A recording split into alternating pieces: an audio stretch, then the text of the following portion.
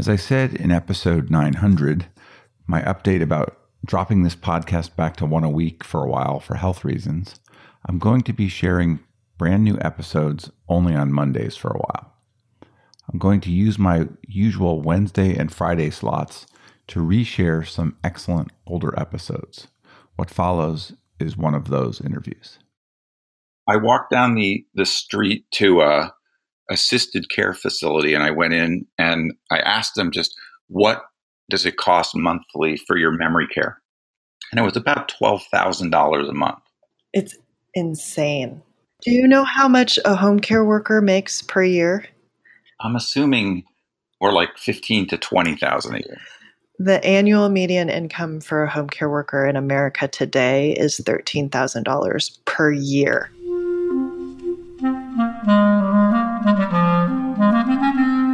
Hello, this is the Great Battlefield Podcast. I'm Nathaniel G. Perlman. A great political battle is being fought right now between progressives and the forces of reaction on the other side. This show is about the political entrepreneurs and other progressive leaders who are finding new or improved ways to fight. In this episode, I was very pleased to have the chance to talk to Ai-jen Poo. We spoke about her career and about her leadership of the National Domestic Workers Alliance and caring across generations. Ai-jen has been a noteworthy activist on the fundamental issues of in-home care for those who need it, as well as the proper treatment, respect, and pay for the domestic workers who provide that care. Ai-jen's work has received tons of recognition, and you ought to know about it. She makes several lists of top 50 influential people, and among her other awards has won a MacArthur Genius Grant, something I've always wanted, but for which I have been in no way qualified. You will want to hear her story and what she is up to with the NDWA and caring across generations. So, with that as background, a quick word from our sponsor, then my interview with Ai-jen Poo.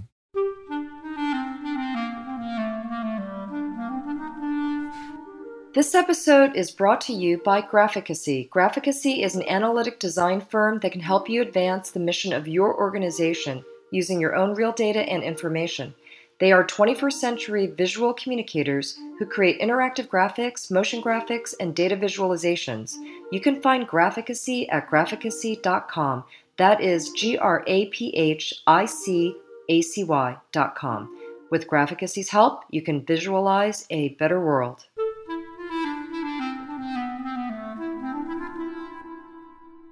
My name is Ai-jen Poo, and I'm the director of the National Domestic Workers Alliance, co-director of Caring Across Generations, and my work is about uplifting the more than 2 million women who work in our homes as nannies, caregivers, and house cleaners to have dignified work that they can take pride in and support their families on, and to also create a caregiving system in this country that really holistically supports the family care needs that American families are faced with. So you have really tackled two enormous, challenging problems. What was kind of the path that took you to these challenges? Well, I think being raised by my grandmother, and in an intergenerational context, I think I always had a deep appreciation for the people who care for us in our lives. And my grandparents, they both played a huge role in teaching me my values, helping me to learn about discipline and hard work and all the things that have shaped who I am. And as they aged, and my grandfather, when he started losing his sight, we had a hard time finding appropriate care for him and had to place him in a nursing home against his wishes. And it was such a dehumanizing and frightening experience that it just really taught me, it really made me want to prioritize transforming the way that we take care of our families so that people, as they age, especially, can have a dignified quality of life. And now we're in a situation with my grandmother. She actually is able in her early 90s to live in her own apartment and go to church twice a week and get her hair done and play mahjong with her friends. She's still very much independent. And as Atul Gawande would say, the author of her own story. And that's because she's supported by a home care worker named Mrs. Lee, who is just a phenomenal source of support and care. And so part of this is both out of appreciation for what my grandmother gave to me and what she deserves as she grows older, and then what Mrs. Lee deserves, which is to have a profession that's valued and respected and protected, and where she can also care for her family. This definitely touches me. We have on both sides of my family, my wife's mother living with us right now and having some memory problems and trying to look forward to how do we deal with that. And my mother went through Alzheimer's and my father took care of her for 15 years until he couldn't. And so, it definitely is it's a huge issue. What's sort of the founding story for the NDWA?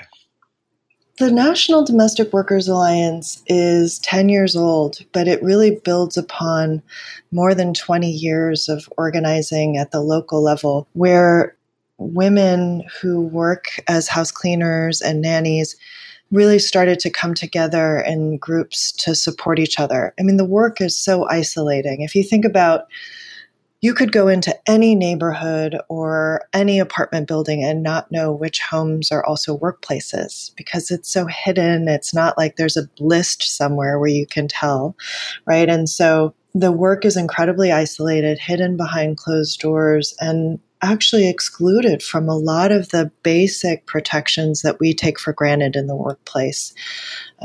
The right to minimum wage and overtime, the right to form a union and collectively bargain for your rights. These are some basic tenets of our labor laws, and they have always excluded domestic workers.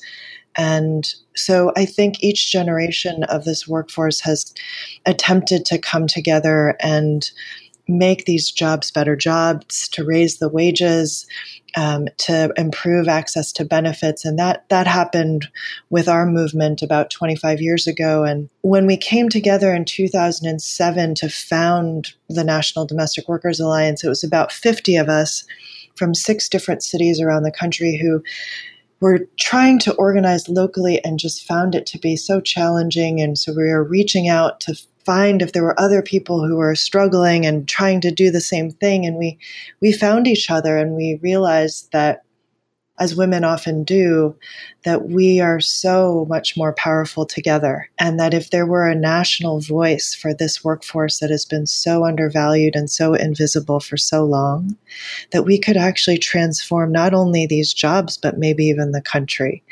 And so we formed the National Alliance, and 10 years later, we've supported the passage of bills of rights for domestic workers in 8 states, and there's now organizing happening in 30 cities around the country, and we have 64 affiliates and chapters in communities all over the place, from Tuscaloosa, Alabama to Seattle, Washington, and it's just exciting to see how much we've grown. So as an organization, how many people work with you in sort of the central hub? We have almost 60 staff, and the staff are spread out all over the country because our members are spread out all over the country. And we do everything from training to advocacy to offering benefits and services to the workforce, and a lot of just bringing women together to develop their leadership, to support their organizing. We have a board that is elected from our membership. We represent about 25,000 women all over the country, and every couple of years they come together and they elect our board of directors. And those women are representative of domestic workers, caregivers, home care workers around the country who are leading our movement. So what are the big fights in front of you right now? Well, one very important one has to do with immigration, because a lot of people don't know this, but domestic work work inside of our homes is the part of the economy with the largest concentration of undocumented immigrants. And a lot of our members were able to legalize their status through the Deferred Action Program, referred to sometimes as DACA. They're dreamers. They're students, their daughters, their mothers, and they are part of our communities and our families, and their lives are at stake right now because Congress is currently in a debate about whether to pass the DREAM Act. And so that is a very important priority for us, passing the DREAM Act so that all of the 800,000 dreamers can actually stay here in this country with their families. And another priority for us is making these jobs great jobs. In the 1920s and 30s, manufacturing jobs used to be these sweatshop, dangerous jobs that a lot of immigrant women did.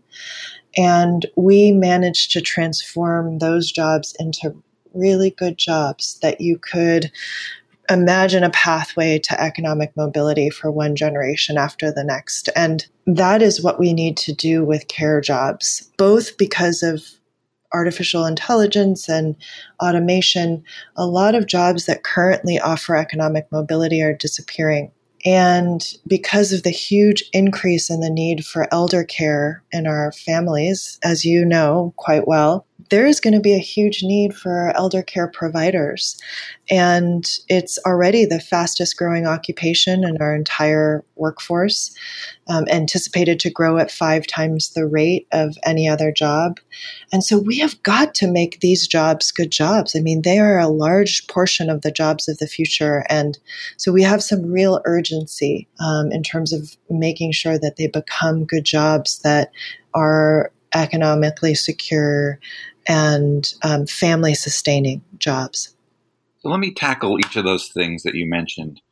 On the immigration front, there's been such an ongoing fight for so many years on the federal level to get an immigration reform through Congress, and it just hasn't happened. And now with the election of Trump, it feels like we're going backwards as fast as possible. How do you keep going in light of that circumstance, and what is promising? It's, it is really challenging, but I will say that every time our nation is tested on this question, and certainly this administration keeps trying to drag us backwards, but every time that is tested, we see a huge show of love and support and welcoming on the part of everyday Americans towards immigrants. And I think it was the case when his first Muslim ban was announced and thousands of us showed up at the airports. And now, thousands of us are showing up for Dreamers. And so I think that this administration recently referred to some of our nations in a shockingly derogatory and racist manner. And the response to that was an outpouring of love and support and honoring of those countries and the people who make them great. And so I think both things are true. And you could focus on the fact that this administration continues to promote a kind of white supremacist and anti-immigrant narrative of this country. And we have to focus on that because we have to challenge it tooth and nail. But we also have to focus on the millions and millions of Americans who are with us on this question and who are going to take us into the future. Who do you see as the key partners in that immigration fight right now?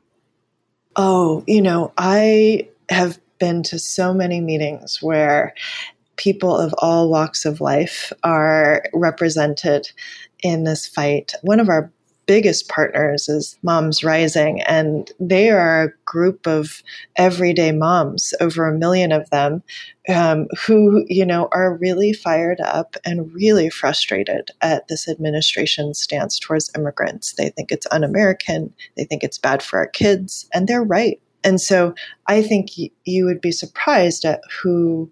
Look, we always say that in a campaign for human dignity, there's no such thing as an unlikely ally. And I think that that's certainly been the case on this question. It seems like the immigration issue, like many others, have gotten tangled up in partisanship. And I'm assuming you're not running a partisan operation, but how do you navigate that, the way the parties are aligned on immigration? I think we have to put humanity back in our politics. We've lost the thread.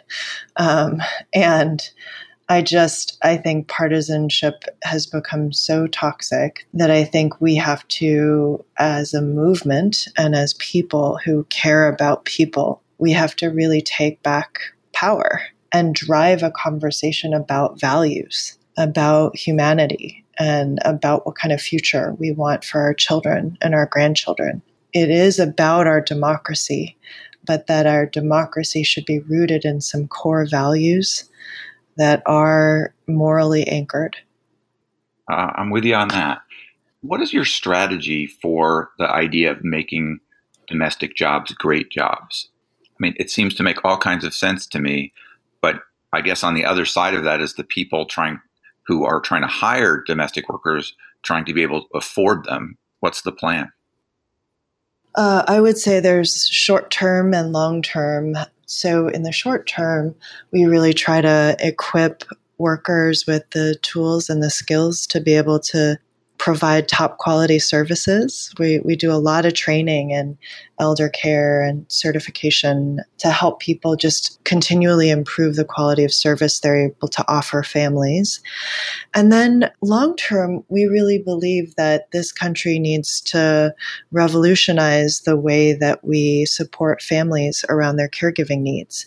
So, in the 21st century, it is ridiculous to me, given the numbers of women that are in the workforce, that we don't have universal childcare or universal elder care. It used to be that our default was that we would rely upon women to care for our children and care for our aging parents at home. And that just hasn't been our reality for several decades now. So we need a whole new plan to support our family care needs as we work in the workforce. And so our big idea is called universal family care. The idea that we should have one social insurance program that everyone contributes to, that everyone benefits from, that helps us afford childcare, elder care, and paid family leave. Basically all the things that we need in order to work and contribute to the economy while we have our families. And we shouldn't have to choose. And right now people are forced to make impossible choices.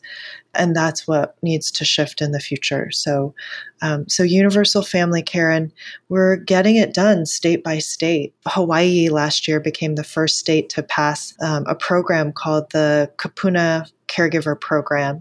Kupuna is the Hawaiian word for elder. And essentially the benefit is for family caregivers who are working to be able to apply for a benefit of up to $70 per day to help them afford things like respite care or hiring somebody to take their loved one to a doctor's appointment so they don't have to miss work. So really acknowledging that in this 21st century reality, there are tons of working family caregivers like yourself, right, who's caring for your mother-in-law at home, that you could use a little bit of support in this economy, and you deserve it. And so we passed that legislation and are implementing it in Hawaii.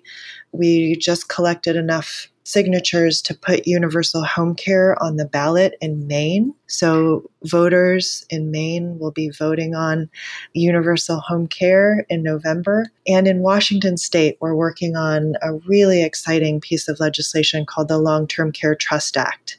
It is a first of its kind social insurance program to help Washingtonians afford elder care. You've gotten an awful lot of attention for your work.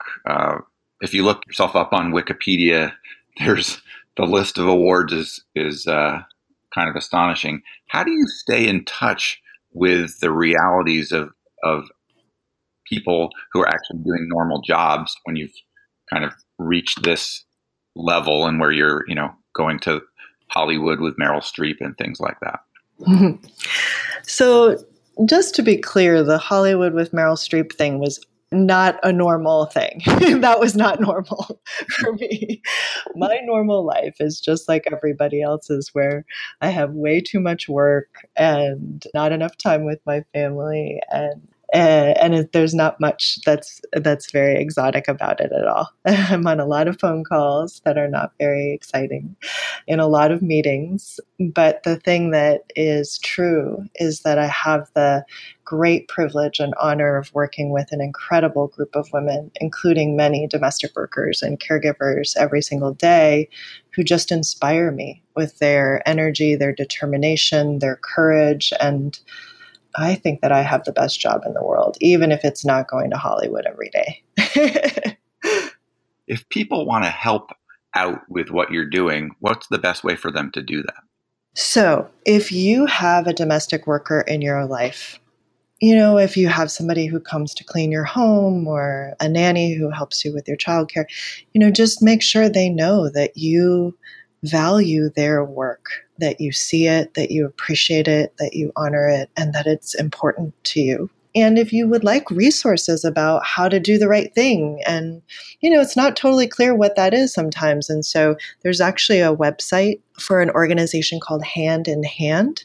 It's domesticemployers.org. And there's so many resources there that can be helpful to you. And also connect the people that you know who do this work to us at the National Domestic Workers Alliance. We are a home for women who do this work, and we have lots of resources. We support them to develop their leadership and to advocate for policies that can improve their lives. And it's just a great community for them to be a part of. And so if you can connect them to us at domesticworkers.org, we would really appreciate it. One of the things that I'm interested in this podcast is people who found a way to make a career fighting to improve society, activism as a career. What can you say to people like that about this as a way to live your life, to be employed, to employ other people? I think that we are in a moment of unprecedented activation. And whether this is your profession or this is something you do in your spare time, I think that there's a role for everyone in this moment. And look, I believe that the future of our democracy is at stake, and that every single time you show up and you get involved, whether it's your profession or not, it really matters. This is one of those moments in history when your kids and your grandkids are going to ask you, where were you? Were you at the Women's March? And what was that like? And, the way that we do about the Civil Rights Movement, I think this is one of those moments that only comes around once every few generations. And so whether it's as a profession or as a volunteer, this is our time to be on the right side of history.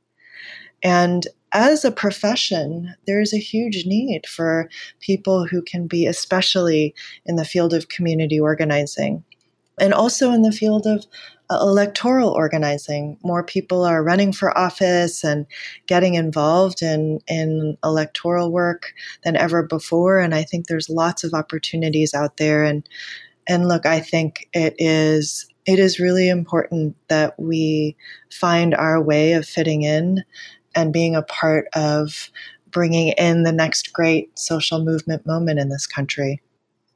I think of you as a political entrepreneur or civic entrepreneur.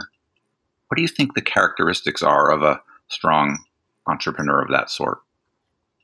I think there's no one way, to do this work or to lead, but I do think some important qualities are stamina. In this world where you can kind of click and, press a button and things show up at your door, efficiency and convenience and speed, there's a high premium on that. And one thing that I've found is that there's some things that simply take longer and that we have to wait for, and where there's no shortcuts and no more efficient road.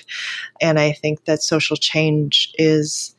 lasting social change does take time, and it takes patience and endurance. Stamina is very, very important. I've been doing this work for more than 20 years, and there's so many ways in which I've learned that there are no shortcuts to building something real and something powerful, something that has real meaning and that can really change people's lives. The other thing I would say is an ability to maintain a generous spirit in American political life, there is always a push to be zero sum in your approach, right? In this very competitive culture, there's always this notion of if this group has more power, it means this other group has less. And I think we have to maintain a spirit of abundance and generosity at all times. And that when you're able to do that, it helps bring you through day to day and spiritually, and it also yields better results. I hear a lot of wisdom there. What do you think is the biggest misconception that we have about domestic workers? That it's not work. They just hang out all day and that they just are on their phones and, watch TV. And I mean, we're talking about really profound emotional labor, really important skills that, look, this job at its best is about upholding the human dignity of another person. If you're an elder care provider, if you're a child care provider, it's about nurturing the human potential of a child. What could be more important? And yet we can't even culturally recognize it as a profession, and I think that is something we really have to change. What do you think their potential is for political power among domestic workers? Well, we always say that one domestic worker can transform a family through their care and through their work. But, 250,000 domestic workers can change a country. And I think because of where this workforce sits in this economy and just how profound economic inequality has become, there is a lot that this workforce can teach us about the kind of solutions we need to ensure that everyone has economic opportunity and security in the future. So I would bet on this workforce in terms of the ability to build political power over any other, I think. I mean, it seems like a notably difficult type of workforce to organize, though.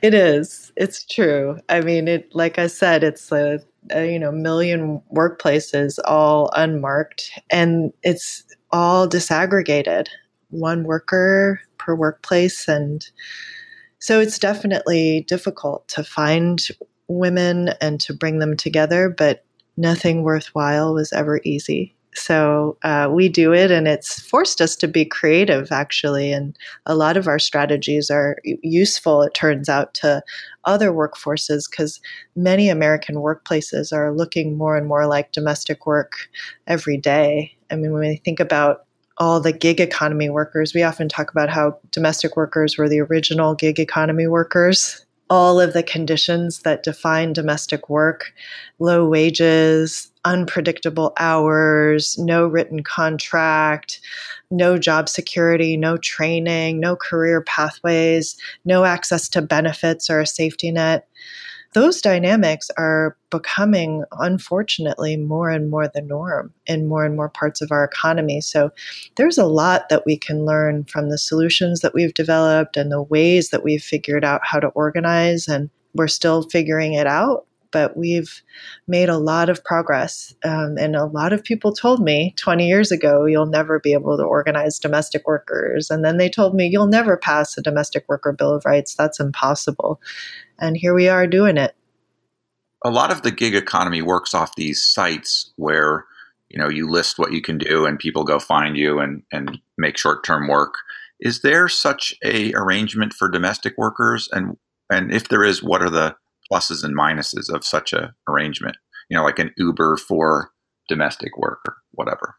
Yeah, there are more and more examples of technology companies that are really revolutionizing how families and care workers find each other.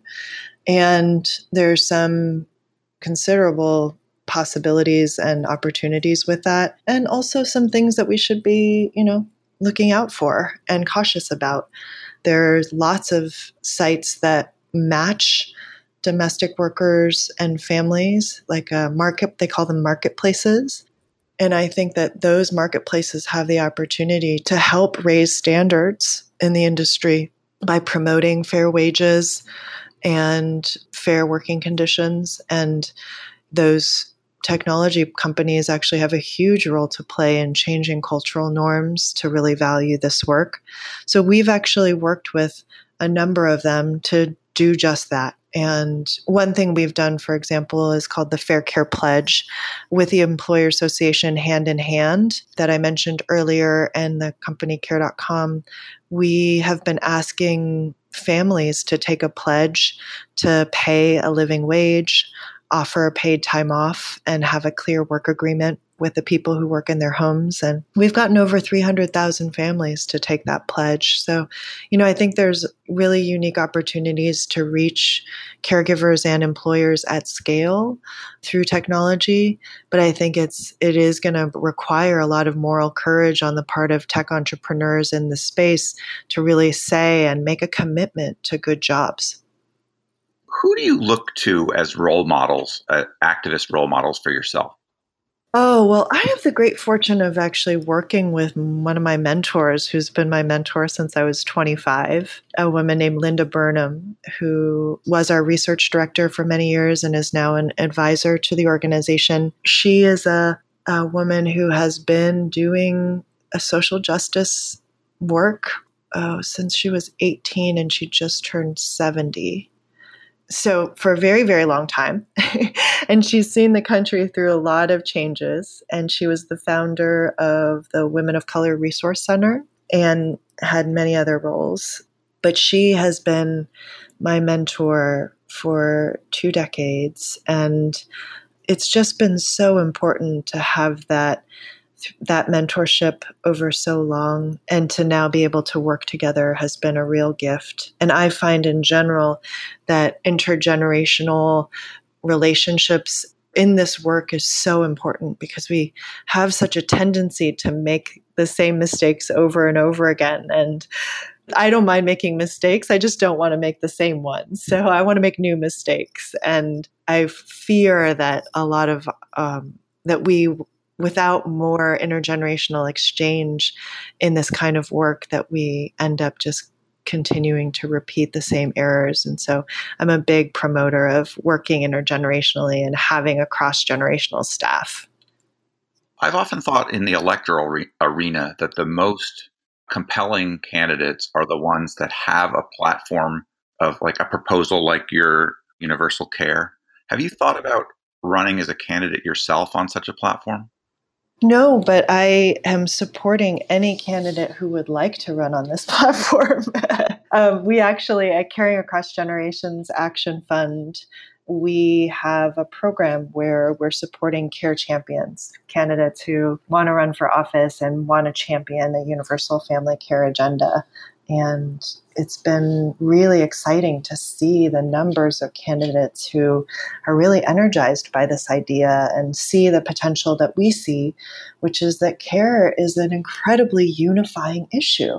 It's like gold in a highly polarized political environment to be able to have something that you could talk to any voter across race, class, generation, and they will have some story, some very deeply personal, emotional story about care in their life. And that is, to me, real gold for any candidate for office. And so we're trying to raise awareness about that and offer it as a resource for the next generation of leaders.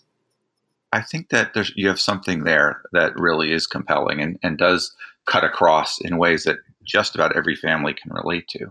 We didn't talk much about your other organization, Caring Across Generations. Could you give us a capsule of what that is and what it does? Yeah. So Caring Across Generations is our movement to build what we call the caring majority, to support all the families out there who are struggling around their caregiving responsibilities, and to bring them together with all the people who are advocating for good jobs for the future, and to say, we need a whole new approach to care in America that supports affordable, good care for families and really good jobs for all the care workers. We call it a care infrastructure. If you think about what infrastructure is, it's really everything like that supports all the roads and the transportation systems and everything that supports commerce and the economy. And what could be more fundamental in that than care? And so Caring Across Generations is supporting policies around the country that support caregiving. What do you think the Democratic Party should be doing right now that they're not doing? Besides organizing around family care issues? I mean, that's often been a thread of the party platform and of many people's campaigns, but it's not necessarily central. There are so many issues. But what do you think's missing, or do you think the party's on the right track? I think the party needs to really clearly articulate a vision for the future that all kinds of people can see their interests inside of. And I think it's not enough to be against everything that's bad. I think we need to be clear about what we're for and what we want to move the country towards. And I think the Democrats, something like universal family care, gives people a really concrete sense of what kind of America the Democratic Party wants to see and is going to build. And I think people really need to hear that. There's the ideology on the other side seems fairly opposed to what they would see as expansion of the social safety net. How do we combat that? How do we persuade Republicans and people who agree with them that this is in everybody's best interest rather than, money being spent on, I don't know, the takers or however they might view it? Well, what's funny about this is we're already spending extraordinary amounts of money on family care and elder care in particular in incredibly inefficient ways. People are having to spend down their entire savings in order to get on Medicaid, to have support for their long-term care. And it's actually a huge driver of inequality because people are essentially depleting their assets and essentially unable to transfer wealth from one generation to the next just so that they can afford the care that they need.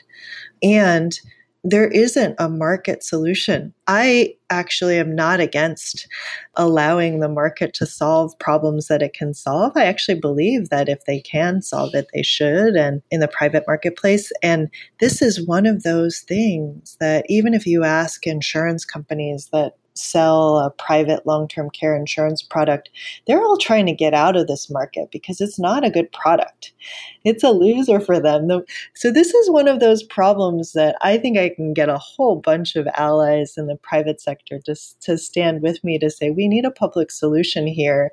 And when we create that solution, we have the potential to create so much in terms of unlocking productivity and human potential of working family caregivers who are just totally overstretched and overburdened at the moment.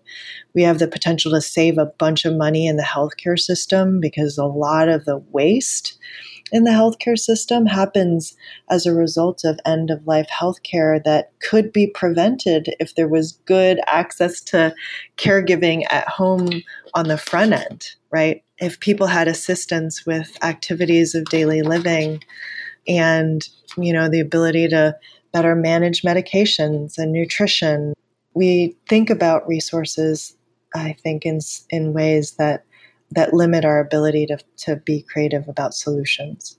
It's that scarcity mentality that I was talking about earlier, the zero-sum game. And I think this is one of those examples where if you think about this country as a country and our people as a people who are abundant in terms of resources and creativity and the ability to care, and we invested in that, it could actually solve so many of our challenges. What's a question that you would wish I would have asked you? I think you asked a lot of really great questions. I don't know. I think you covered everything. Well, it's been a delight to talk to you. I'm very happy to have you out there fighting for what you're fighting for. Much appreciative for the country. Thank you. And I am also grateful that you shared your own care story and would love to have you talk about that more on your podcast, because I think one of the big challenges that we face is that so often this issue of care is seen as kind of a personal responsibility and a burden and a problem that you just have to solve yourself. I walked down the street to a assisted care facility, and I went in, and it's a Sunrise, and I asked them just, what does it cost monthly for your memory care, and it was about $12,000 a month. It's insane. $12,000 a month is so much more than most people making gross wages in a household. Do you know how much a home care worker makes per year? I'm assuming we're like 15 to 20,000 a year. The annual median income for a home care worker in America today is $13,000 per year. Yeah, probably a little higher where I am, but yes, that's not going to afford assisted care for your family. Exactly. I mean, we live in a country where 70% of the workforce makes less than $50,000 per year. There is no way that they will be able to afford a $12,000 per month situation. So we have got to figure out a solution that is a collective solution. It's a national challenge and a national opportunity, and something that can unite us, I think, in really powerful ways. And there are enormous consequences to us not getting ahead of this and addressing it as you just described. When you look internationally, is there a country or countries that you think are getting this right, that are, big and complex and diverse like ours? I think that there are countries that are better. I don't know that anybody's totally getting it right, but I think certainly the Nordic countries have much more investment in the care infrastructure and just the ability of working people to be able to take care of their own families and their health. Nordic countries, Germany has universal long-term care, and even Canada is better than we are. But I think the piece that's never quite there is this piece around how we value this workforce. And there's some countries where it's seen as a little bit more of a profession, but in terms of it truly being valued for its worth in our lives and in the economy, it's just never quite what it should be. And we have the opportunity in the United States to change that and to be a real leader and to honor this workforce for its true worth and make these good jobs for the 21st century. Ai-jen, thank you very much. Is there anything else you'd like to say? No, we covered a lot of ground. No, I'm good.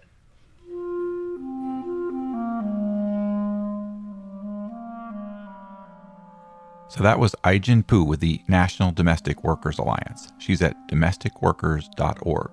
I am hoping that the political opportunity comes for the kinds of reforms to our caring infrastructure that Ai-jen envisions. They would greatly improve our country. This is Nathaniel G. Perlman with the Great Battlefield Podcast. You can find us at resistancedashboard.com or by searching for Great Battlefield in places where podcasts are found.